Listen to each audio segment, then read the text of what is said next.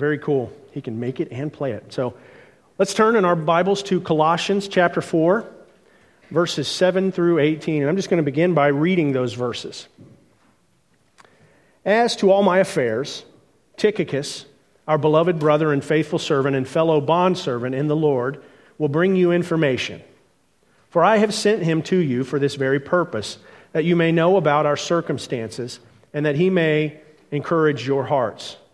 And with him, Onesimus, our faithful and beloved brother, who is one of your number. They will inform you about the whole situation here. Aristarchus, my fellow prisoner, sends you his greetings, and also Barnabas' cousin, Mark, about whom you received instructions. If he comes to you, welcome him. And also Jesus, who is called Justus.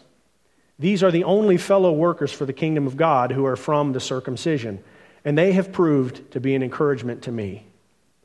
Epaphras, who is one of your number, a bondslave of Jesus Christ, sends you his greetings, always laboring earnestly for you in his prayers, that you may stand perfect and fully assured in all the will of God.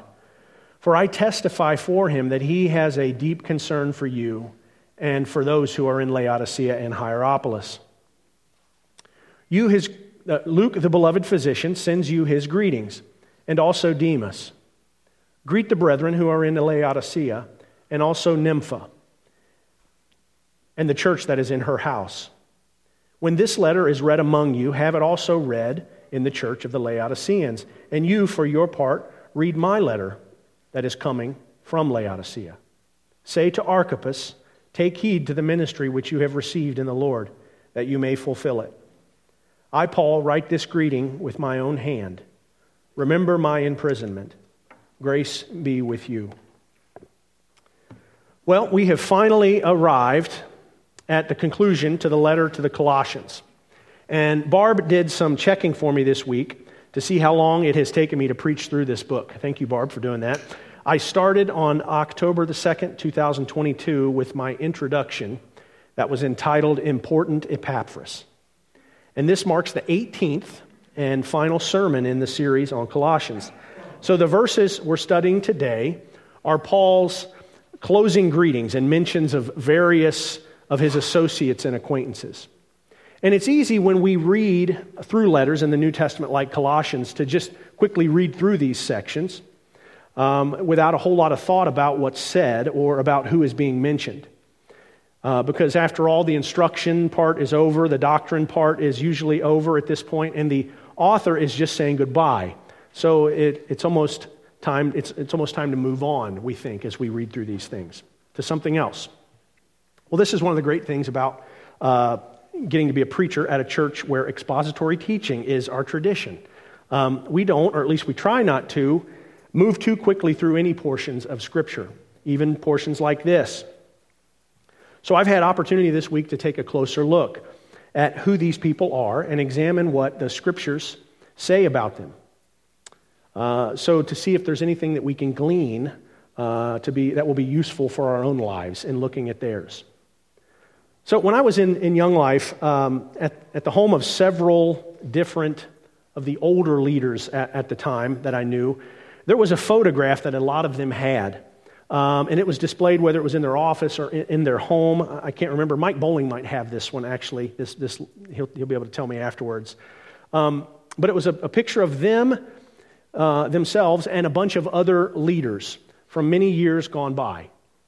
And beneath the photo, in the frame, there was a verse attached as a caption to that photo. And it was this verse, 1 Thessalonians 2:8. Having so fond an affection for you, we were well pleased to impart to you not only the gospel of God, but also our own lives, because you had become very dear to us. These verses here in Colossians that we're at today are just like this. It's like a group photo of folks in Paul's life and ministry that he cared deeply for. A verbal, written group photo. You see, within Paul's letters and in the book of Acts, I heard from one source that I consulted in studying these verses this week, that there are over 100 names of individuals that are mentioned that were associated with Paul in some way, that are throughout either the book of Acts or the letters that Paul writes. So it would seem that Paul was not just a good evangelist and a good church planter, he was a good friend also. So today we get to meet some of his friends. And it'll be kind of fun to meet them in heaven, I think, someday. So today, though, that means we have a 10-point sermon. Are you guys ready for this? 10-point sermon? Eric preaches long. This is really going to be extra long. No, it's not. It's not. Don't worry. I'm not going to spend a ton of time on each one of them. Paul names 10 people, though, in this section, in these 12 verses. And I believe there's a lesson that we can glean from each mention. So that's what I will do as we go through this list of people. And this is what I'm planning on doing for two things for each of them. I'm just going to see what we can learn about this person from what's mentioned here and implied about them in this passage and also in any other passages that they might appear in Scripture. And the second thing I want to do is I want to see if I can identify a worthy lesson that we can apply to our own lives. So let me pray for us and then we'll dive in. Father in heaven, I thank you for this group photo of Paul's friends. And I thank you, Lord Jesus, that when he put pen to paper and wrote this final sentence here, it's right after he had just said the names of a bunch of people that he knew and loved.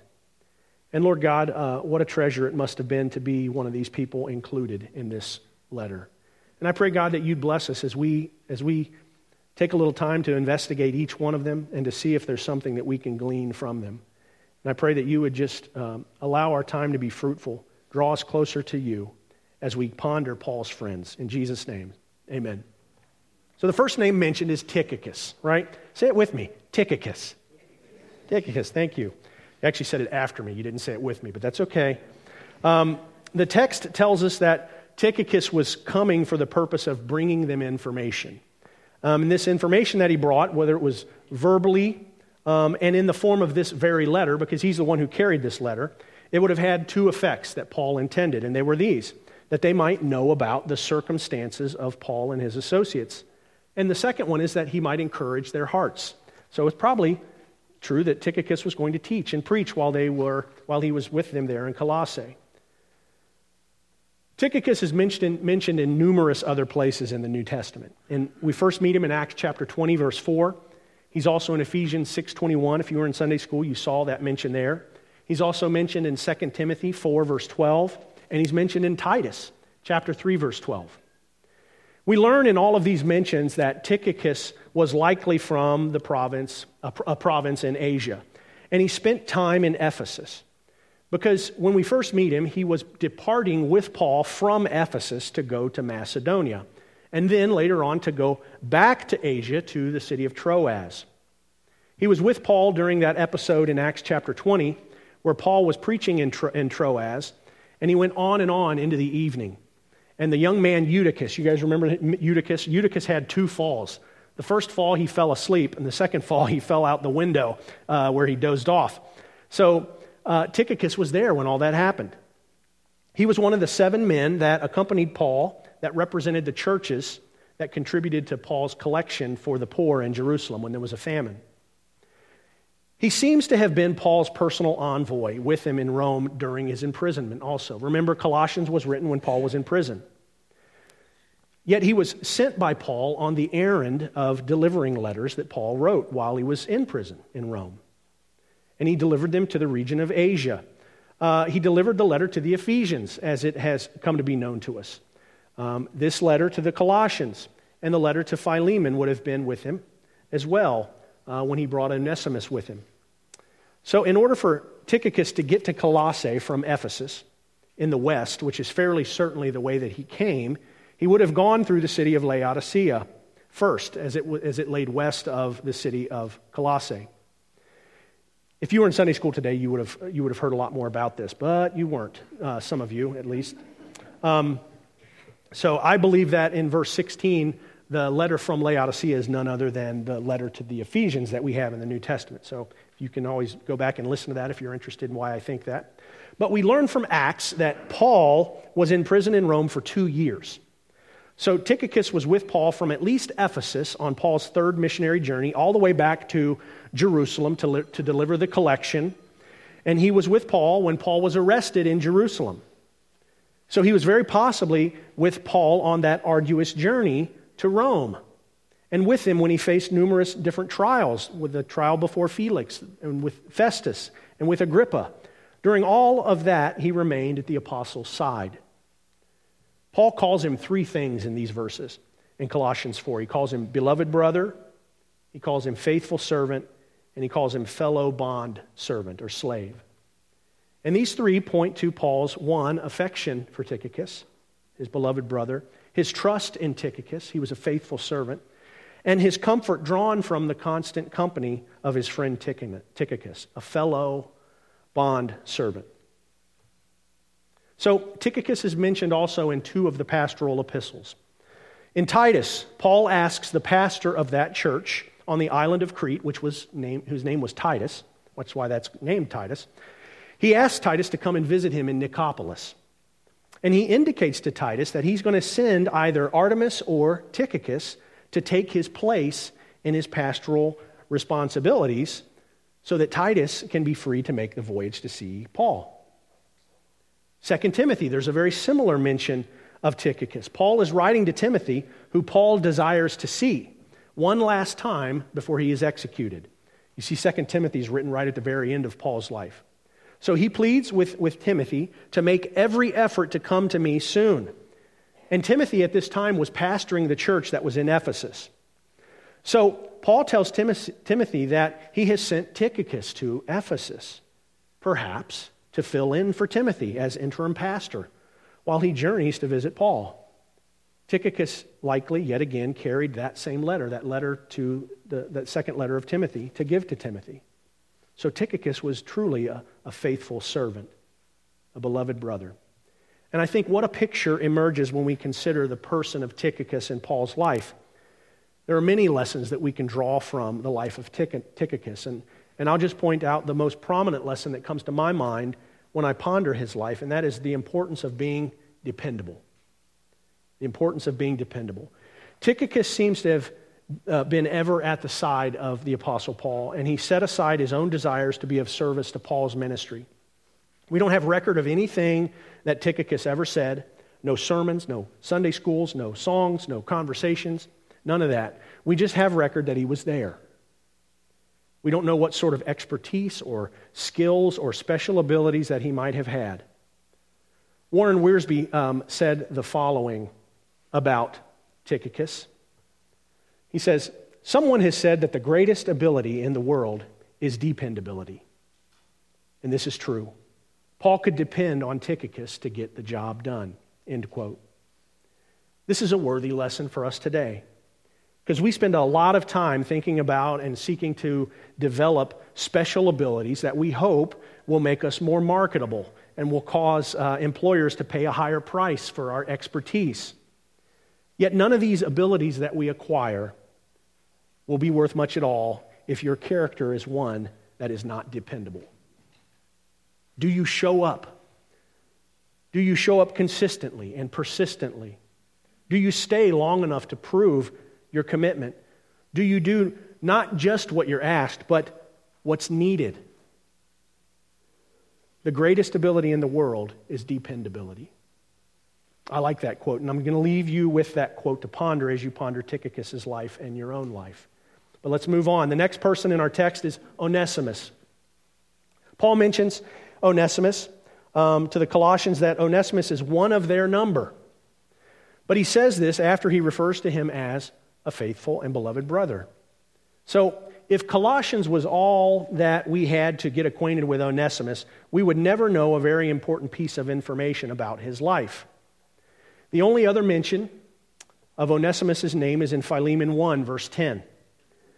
But the entirety of the letter to Philemon is really about what needs to be done with this person, Onesimus.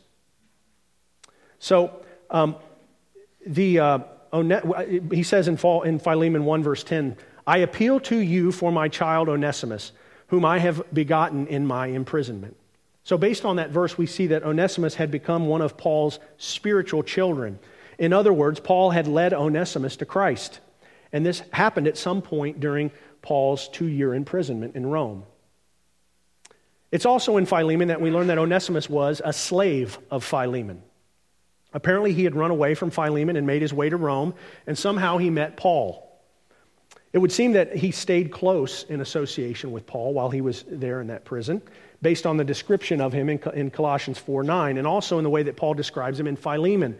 In verses 11 to 13 of Philemon, Paul says, Onesimus was formerly useless to you, but now he's useful both to you and to me. I have sent him back to you in person, that is, sending my very heart, whom I wished to keep with me, so that on your behalf he might minister to me in my imprisonment for the gospel. So Paul wanted to keep him with him. But in addition to becoming very helpful to Paul, he had also become dearly loved by Paul. But it would seem that Onesimus had wronged Philemon in some way.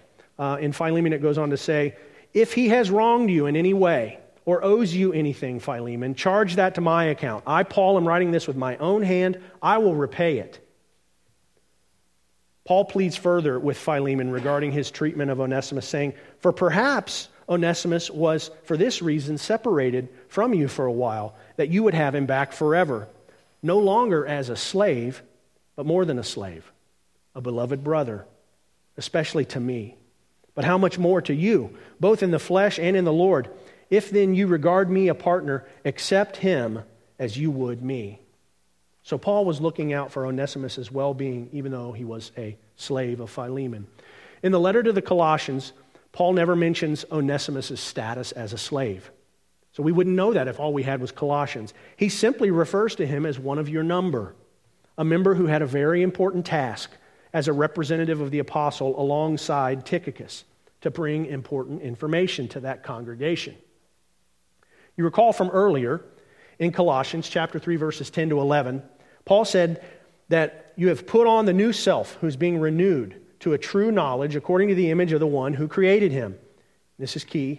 A renewal in which there is no distinction between Greek and Jew, circumcised and uncircumcised, barbarian or Scythian, slave and free man. But Christ is all and in all. Onesimus was a real-world embodiment of this principle, of the renewal and the transformation that occurs for those who are in Christ. And that's the lesson for us to glean from Onesimus. Because upon hearing and believing the gospel, Onesimus learned from Paul, he confessed his sins and he repented of them. And this willingness and desire to go back to one that he had wronged in order to reconcile displayed the transformation in Onesimus' life that the gospel had brought about. Onesimus was a new man when he went back to Colossae. They would have known him, but something was different about him when he came back. His status as a slave seemed strange and unfitting. They couldn't look down on him anymore. They couldn't see him in any way as lesser than themselves, because he, after all, was highly treasured by none other than the Apostle Paul, who would have been the most legendary at this point. And there he stood in their midst, alongside the important and well-known figure of Tychicus, relaying vital information and encouragement to their church about what was going on in Paul's ministry. The great Christmas hymn comes to mind, and Katie just sang that this past week. Truly he taught us to love one another, it says. His law is love, and his gospel is peace. Chains shall he break, for the slave is our brother, and in his name all oppression shall cease. Transformation is what comes to mind when I think of Onesimus. He grabbed hold of the gospel and he was transformed. And you will find yourself transformed if you grab onto the gospel like he did. Amen. Let's move on. Aristarchus is our next character. He's mentioned in verse 10.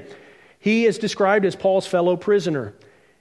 And he sends his greetings to the Colossians. We know that the Colossian church emerged from Paul's ministry in Ephesus. Ephesus is where we first meet Aristarchus in the account of Paul's ministry. So it's very possible that Aristarchus had some friends from Colossae that he met in Ephesus. He's mentioned specifically in Philemon as one who sends greetings there to Philemon.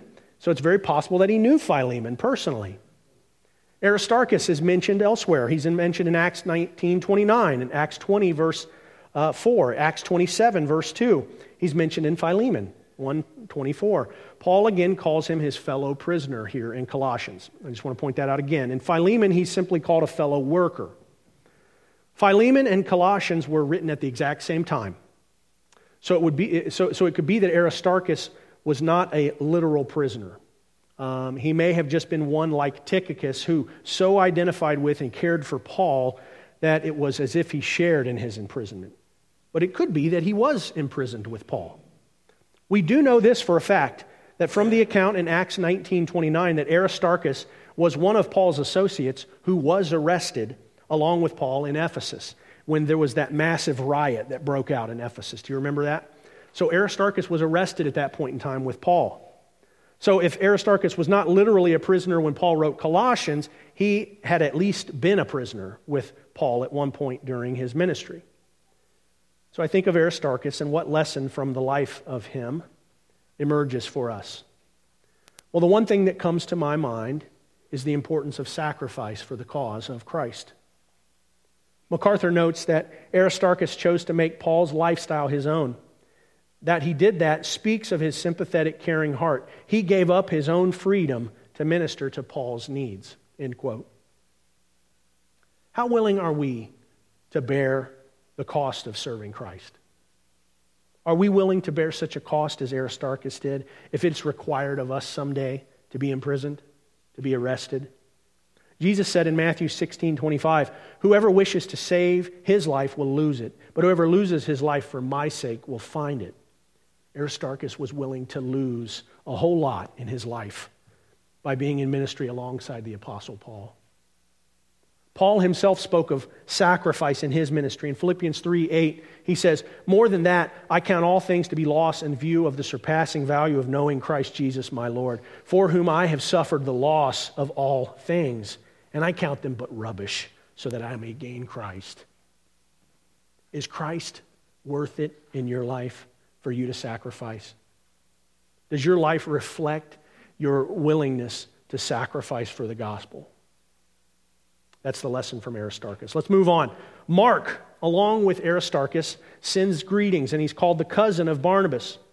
And Barnabas is treated here as someone that the Colossians would have probably already known or heard of. Paul gives them a parenthetical instruction, though, about Mark.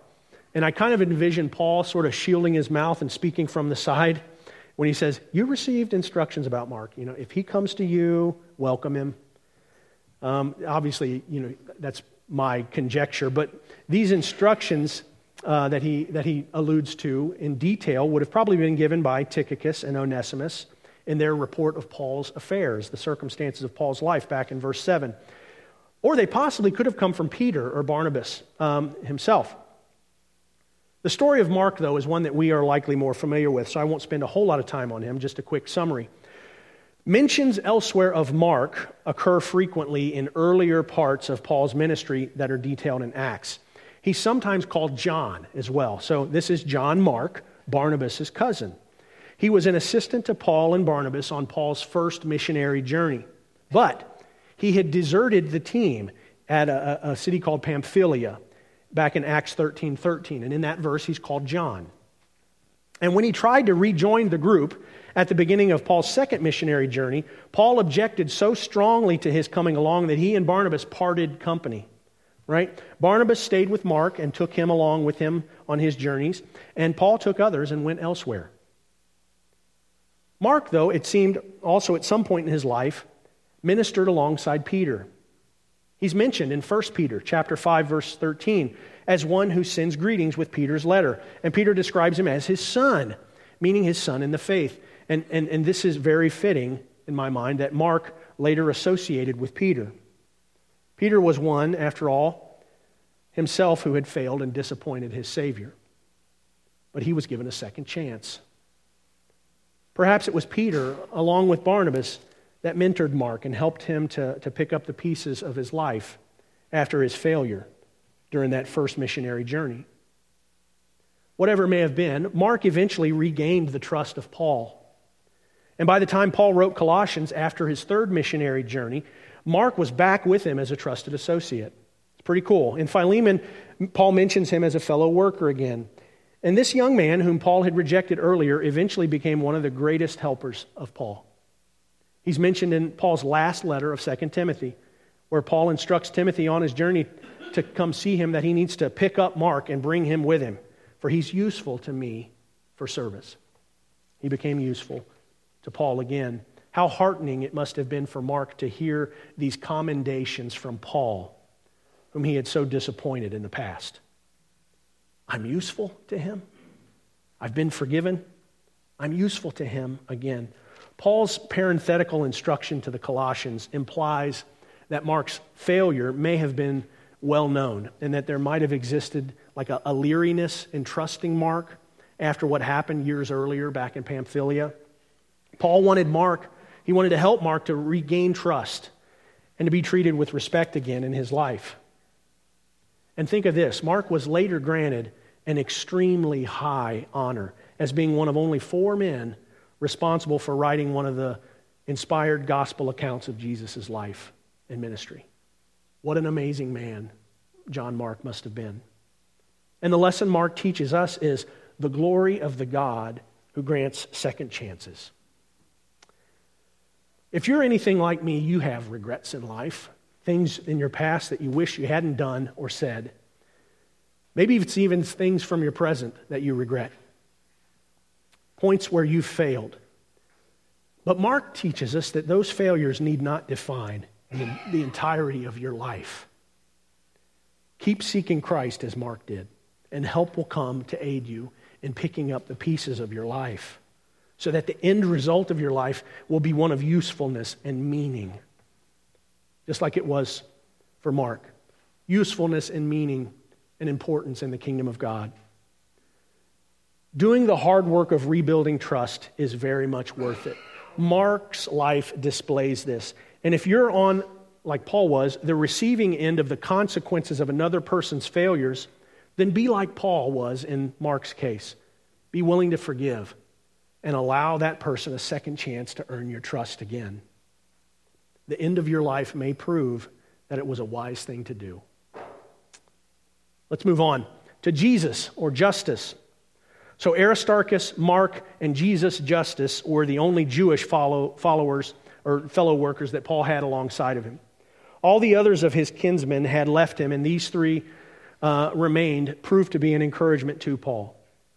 This is the only mention of this person in the Bible, so we don't know much about him other than that he was Jewish and that he shared a name with his Savior, and that he had taken on the Latin surname Justus, which means righteous. The lesson I suggest we can glean from Jesus Justus is the importance of being willing to serve in the background without the need for recognition. The qualities of being humble and good are suggested in his name. Perhaps those are the qualities that he exhibited. Those who serve with no concern for recognition are highly prized by the Lord Jesus. In fact, they mirror Jesus' own willingness to humble himself and to behave humbly and meekly without any fanfare or sense of their self-importance. Jesus Justus perhaps served quietly in the background, accomplishing things that many likely took for granted. And you know, there are many like this in our midst today who serve Christ like this. And I would encourage you to cultivate this attitude within yourselves as well, not needing to be recognized, being willing to humbly serve in the background. In another sense, Jesus Justus reminds us in his name that the one who assists all of us most faithfully is none other than the Savior himself, Jesus. Jesus, the one who never leaves us or forsakes us. Jesus, our source of encouragement. Jesus, the one who never forgets us. Jesus, the just and righteous one who made us and who holds all things together, is there in the background of your life, ministering to you so that you can continue in the work of making this unseen one known to the world about you. This is the lesson of Jesus Justus. So let's move on to another one whom we have already met. Epaphras. Important Epaphras. Remember, he was the one who was the theme of my introduction, and I taught this on the introduction to Colossians. I wrote a song about Epaphras. Do you guys remember that song? We're going to sing it again. That's going to be part of the benediction. We've got to sing ourselves out of Colossians, okay? So I wrote an entire historical narrative in story form that I shared with you that day because I was so impressed when I began studying Colossians for the purpose of teaching it of what an important role Epaphras played in Colossae and Laodicea and Hierapolis, those three Lycus Valley cities that he ministered in. Epaphras is mentioned elsewhere at the beginning of this letter as being one who had informed Paul of some of the situation in Colossae. He is mentioned here, he is mentioned as being like Onesimus, one of their number. So he was a member of the Colossian church. In fact, he had been a teacher, an important teacher in the Colossian church. Perhaps he was the founder and the pastor of that church, the evangelist, and also the evangelist that took the gospel to Laodicea and Hierapolis. In Philemon, Epaphras is mentioned as well. He's mentioned as one who sends his greetings. He's there called Paul's fellow prisoner, similar to Aristarchus. It could be that he was not a literal prisoner, but it could also be that he was, in fact, imprisoned alongside Paul at this point. It could be why Epaphras was not with Tychicus and Onesimus as they returned to Colossae to deliver the letter. But Paul describes Epaphras in more detail than any other associate listed here. He said here to be always laboring earnestly for you in his prayers, that you may stand perfect and fully assured in all the will of God. For I testify for him that he has a deep concern for you and for those who are in Laodicea and Hierapolis. So the lesson for us in Epaphras' life, in his example, is one of being a loving and loyal prayer warrior. Epaphras lived out that instruction Paul had given to the Colossians back in chapter 4, verse 2. He was devoted to prayer in a profound sense. The word behind laboring earnestly in the Greek is agonizomai, which means to struggle or to fight strenuously. It's the word behind our English word agony. For Epaphras, praying was an important work. It was the important work. Like our visitor from 2 weeks ago in our Sunday school hour, who told us, and I might get this not exactly correct, but he basically said to us, prayer's not preparation for the battle, prayer is the battle. This is what Epaphras exhibited in his life. Deep involvement in spiritual warfare, laboring in earnest prayer, struggling and fighting in prayer on behalf of the Colossians. This is an example we need to follow, his devotion to prayer. But let's move on to the next character. We're all familiar with this guy, Luke, right? Luke is called here by Paul the beloved physician. This is how we know Luke was a physician. He also wanted to greet the church in Colossae. And Luke's name is actually only in two other places in the New Testament besides here. He's in Philemon 1:24, and he's in 2 Timothy 4:11. Again, that's at the end of Paul's life. And it's said there that Luke was still with Paul while imprisoned, awaiting execution. It would seem that Luke accompanied Paul on his second and third missionary journeys. It could be that because Paul had reoccurring health issues on his first missionary journey, that he took Luke along with him on the second and third as his personal doctor. In the book of Acts, there are portions of that book later on called the we passages of the book, because it's narrated as if the author of Acts, who was Luke, was present for the events. So this is evident because at certain places in Acts, the first person plural pronoun, we, is used in the narratives, right? So he was along for the ride with Paul in many places. And though Luke is not mentioned elsewhere in very much, and we don't know a great deal about his life, we certainly learn a lot from Luke. You see, Luke is responsible for the Gospel of Luke and the book of Acts. And these two books in the New Testament, they comprise more information and material than all of Paul's letters combined. I wasn't aware of that until I had came across that in my study. We have a lot of information that we rely on Luke for. It's obvious that Luke was an educated man, as any physician would have been back then. He was a cultured man. And the literary quality of his Greek in the book of Acts and in Luke show that he was an educated and a cultured man. And the attention that he paid to details is mind-blowingly meticulous. Luke's recording of various historical facts came under scrutiny by liberal higher criticism in the last century, and many of his assertions were critiqued as inaccurate. But you know what? Time and again, as more manuscript evidence became available, as more archaeological evidence came to light, Luke's account has been proven accurate over and over and over again. He was a very precise and accurate historian. The lesson for us from the life of Luke is this: seeking excellence and sincerity in everything that we do. Paul had told the Colossians that whatever they do in word or deed, to do all in the name of the Lord Jesus. And he had told them that whatever they do, to do it heartily as for the Lord rather than for men. Don't slack off. Do your work excellently as if for Jesus. To Titus, Paul wrote the following. He says, show yourself in all respects to be a model of good works, and in your teaching show integrity, dignity, and sound speech that cannot be condemned, so that an opponent may be put to shame, having nothing evil to say about us. This is exactly what Luke embodied. Opponents have tried to come against him throughout the years to call into question his historical accounts, and every one of them have been put to shame, and Luke has been shown to have integrity. Luke embodied this in his writing, the thoroughness with which he painstakingly confirmed every detail as accurate is amazing. And this is an important characteristic for us to embody as well. Integrity in pursuing excellence and accuracy in the things that we do. Doing things right the first time as much as is humanly possible. This is the lesson from Luke's life. Let's move on. We're going to skip Demas as we're going to save him for last. But we're going to move on to Nympha in chapter 4, verse 15. It says there, greet the brethren who are in Laodicea and also Nympha and the church that's in her house. This is another person who only appears here in Colossians and nowhere else. We're not even 100% certain that Nympha is her name, or if it is Nymphos and the church was in his house. Because the King James, if you have that, it renders it as masculine, and the New American Standard and a number of other newer translations renders it as feminine.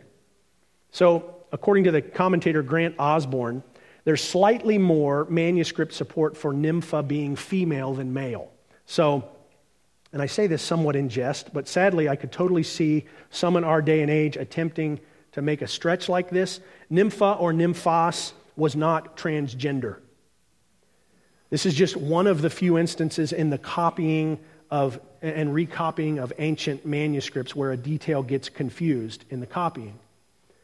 So more of the recent English translations render this name as feminine, since the older manuscripts tend to lean that way. The important thing about Nympha is that she opened her home in the fellowship to the fellowship of believers in Laodicea, a church that met in her home.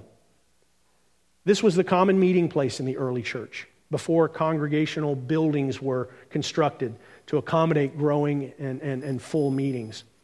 And the lesson taught to us by Nympha is the importance of practicing hospitality.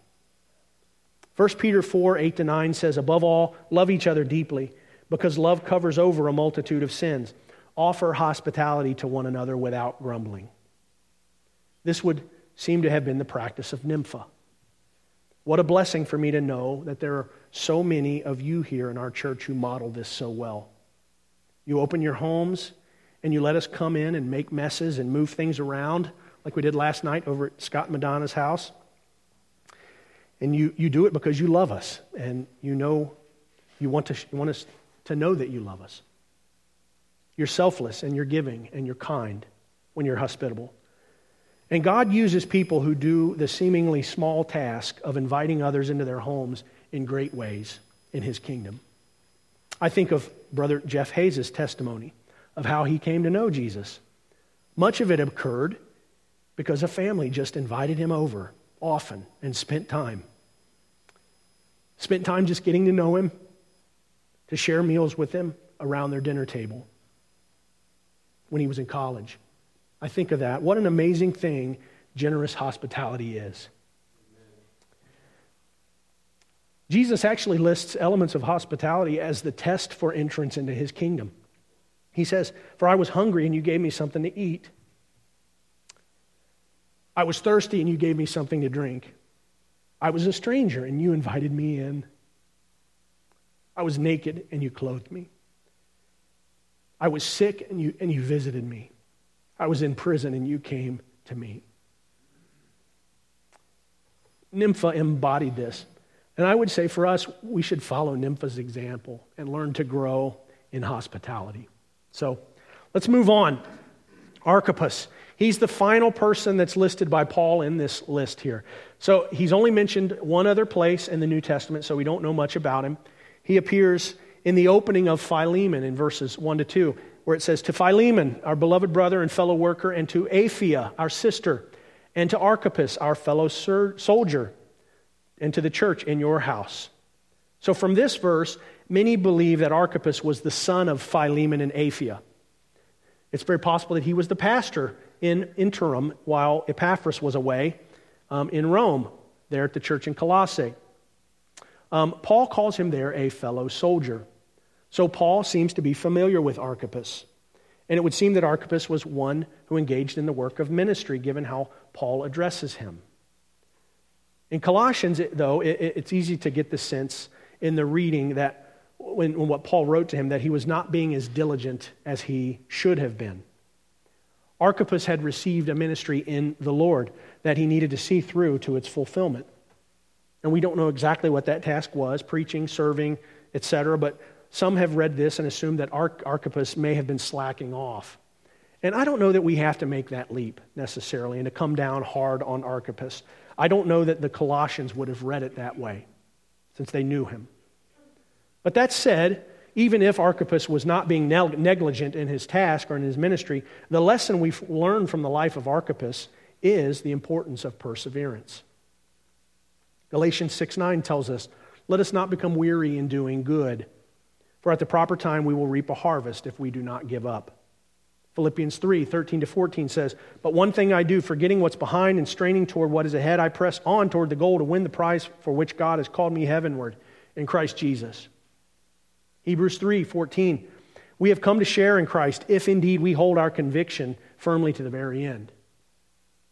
To the church in Smyrna, Jesus spoke these words in Revelation 2:10, "Do not be afraid of what you are about to suffer. I tell you, the devil will put some of you in prison to test you, and you will suffer persecution for 10 days. Be faithful even to the point of death, and I will give you life as your victor's crown." So there are struggles and there are hardships ahead for all of us that will require faith to persevere. It's Christ's call to all of us to be ready for times when our faith will be tested and when we're tempted to give up and to retreat. The victor's crown of life awaits those who press on and persevere. And this brings us to our last character that Paul mentioned back in verse 14, where he said, "And also Demas." Demas is only mentioned here and in Philemon, verse 24. And there's one final mention of Demas at the end of Paul's life in 2 Timothy 4, verse 10, where Paul conveys the sad news. "For Demas, having loved this present world, has deserted me and gone to Thessalonica." Demas was an associate of Paul when he was imprisoned in Rome. He visited often. It could be that Demas was present even when Paul was dictating his letter to the Colossians, to the one who wrote it down for him. It was his common practice to use a secretary of sorts who would write as Paul dictated. Was Demas there to overhear Paul speak back in Colossians 3, verses 1 to 3, when he said, "You've been raised up with Christ. Keep seeking the things above, where Christ is seated at the right hand of God.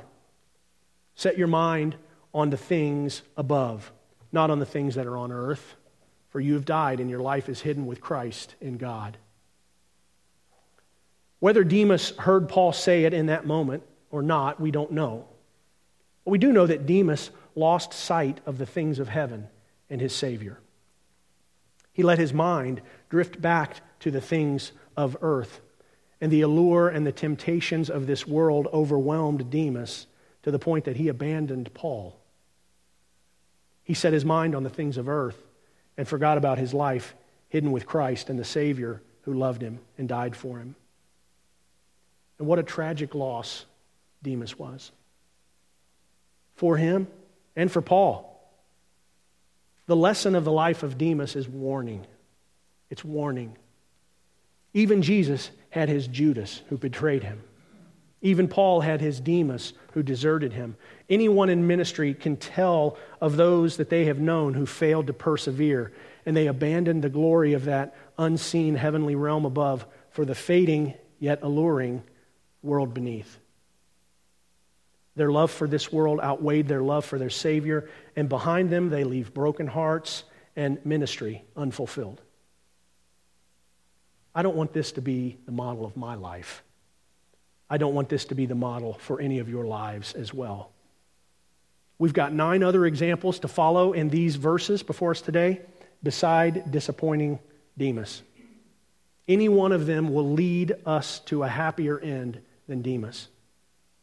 Whether it's dependable Tychicus, or transformed Onesimus, or sacrificial Aristarchus, second chance Mark, behind the scenes Jesus, Justus, the prayer warrior Epaphras, the careful and diligent Luke, hospitable Nympha, or persevering Archippus. Choose one, any one besides Demas to be your model. Don't let his story be your own. Let his life be a warning of your constant need to keep seeking the things that are above and to set your mind there instead of here. Paul concludes the letter, and I'm going to conclude the sermon with the sentence written with his own hand. This was his common practice to make sure his letters bore the distinguishing mark of authenticity to prevent fake letters ascribed to him from gaining any traction. He says, I, Paul, write this greeting with my own hand. Remember my imprisonment. Remember my chains. Grace be with you. As he wrote, remember my chains, it could be that he literally had to look past the chains that were shackling his own wrist. Yet the last word that he left them with was, grace be with you. Paul was writing to a church that had received the grace of Christ, and he just named a bunch of names that had been transformed by the grace of Christ. What a privilege to have been in that number to know Paul.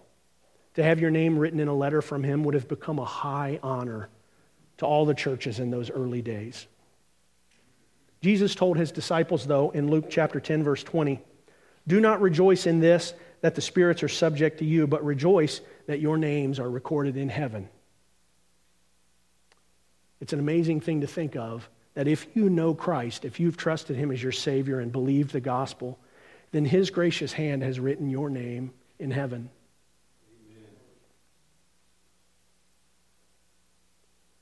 What a treasure awaits you there. Not here.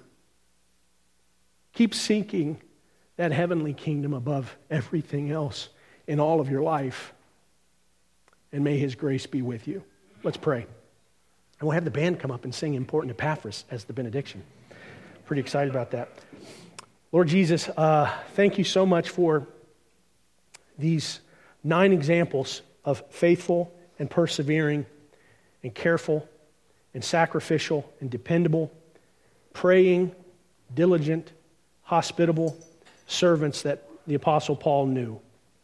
Thank you so much, Lord Jesus, for their example, Father. But also, Father, let us take the warning that Demas gives us, that we all must persevere. And in order to do that, Father, we must stay focused on the things that are above, not on the things of this earth. Help us, Lord Jesus, to love you and your coming kingdom more than anything in this world and in this life. I pray in Jesus' name. Amen. Stand with us as we sing Important Epaphras. Can I look off your music with you? Thank you, Rachel. All right. Ready?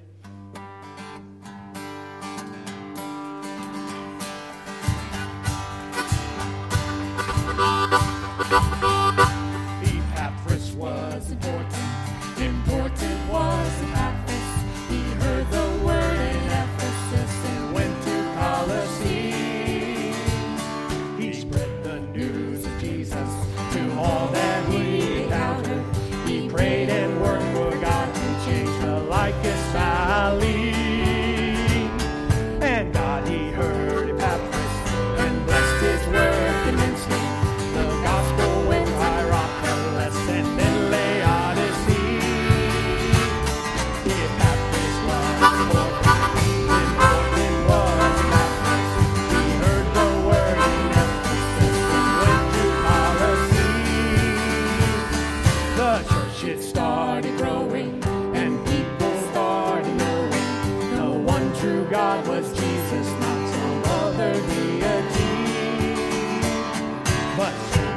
name stirring, a trouble there was brewing, a teaching known to us as the Colossian heresy.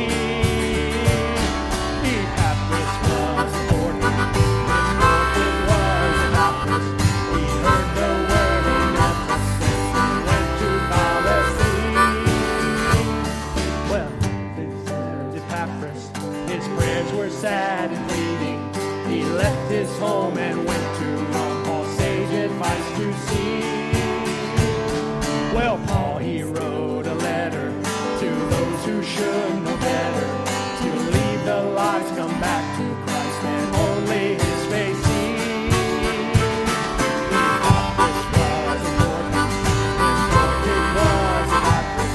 He heard the word in Ephesus and went to Colossae.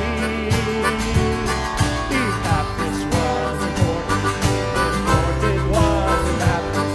It's through his work we now refute the Colossian heresy.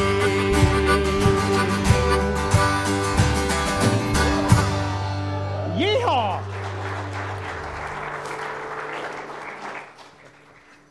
Oh, excuse me, Rachel. Sorry. All right. Go out of here and pray like Epaphras, okay? Depart in the peace of Christ, and may his grace be with all of you. Amen. Amen.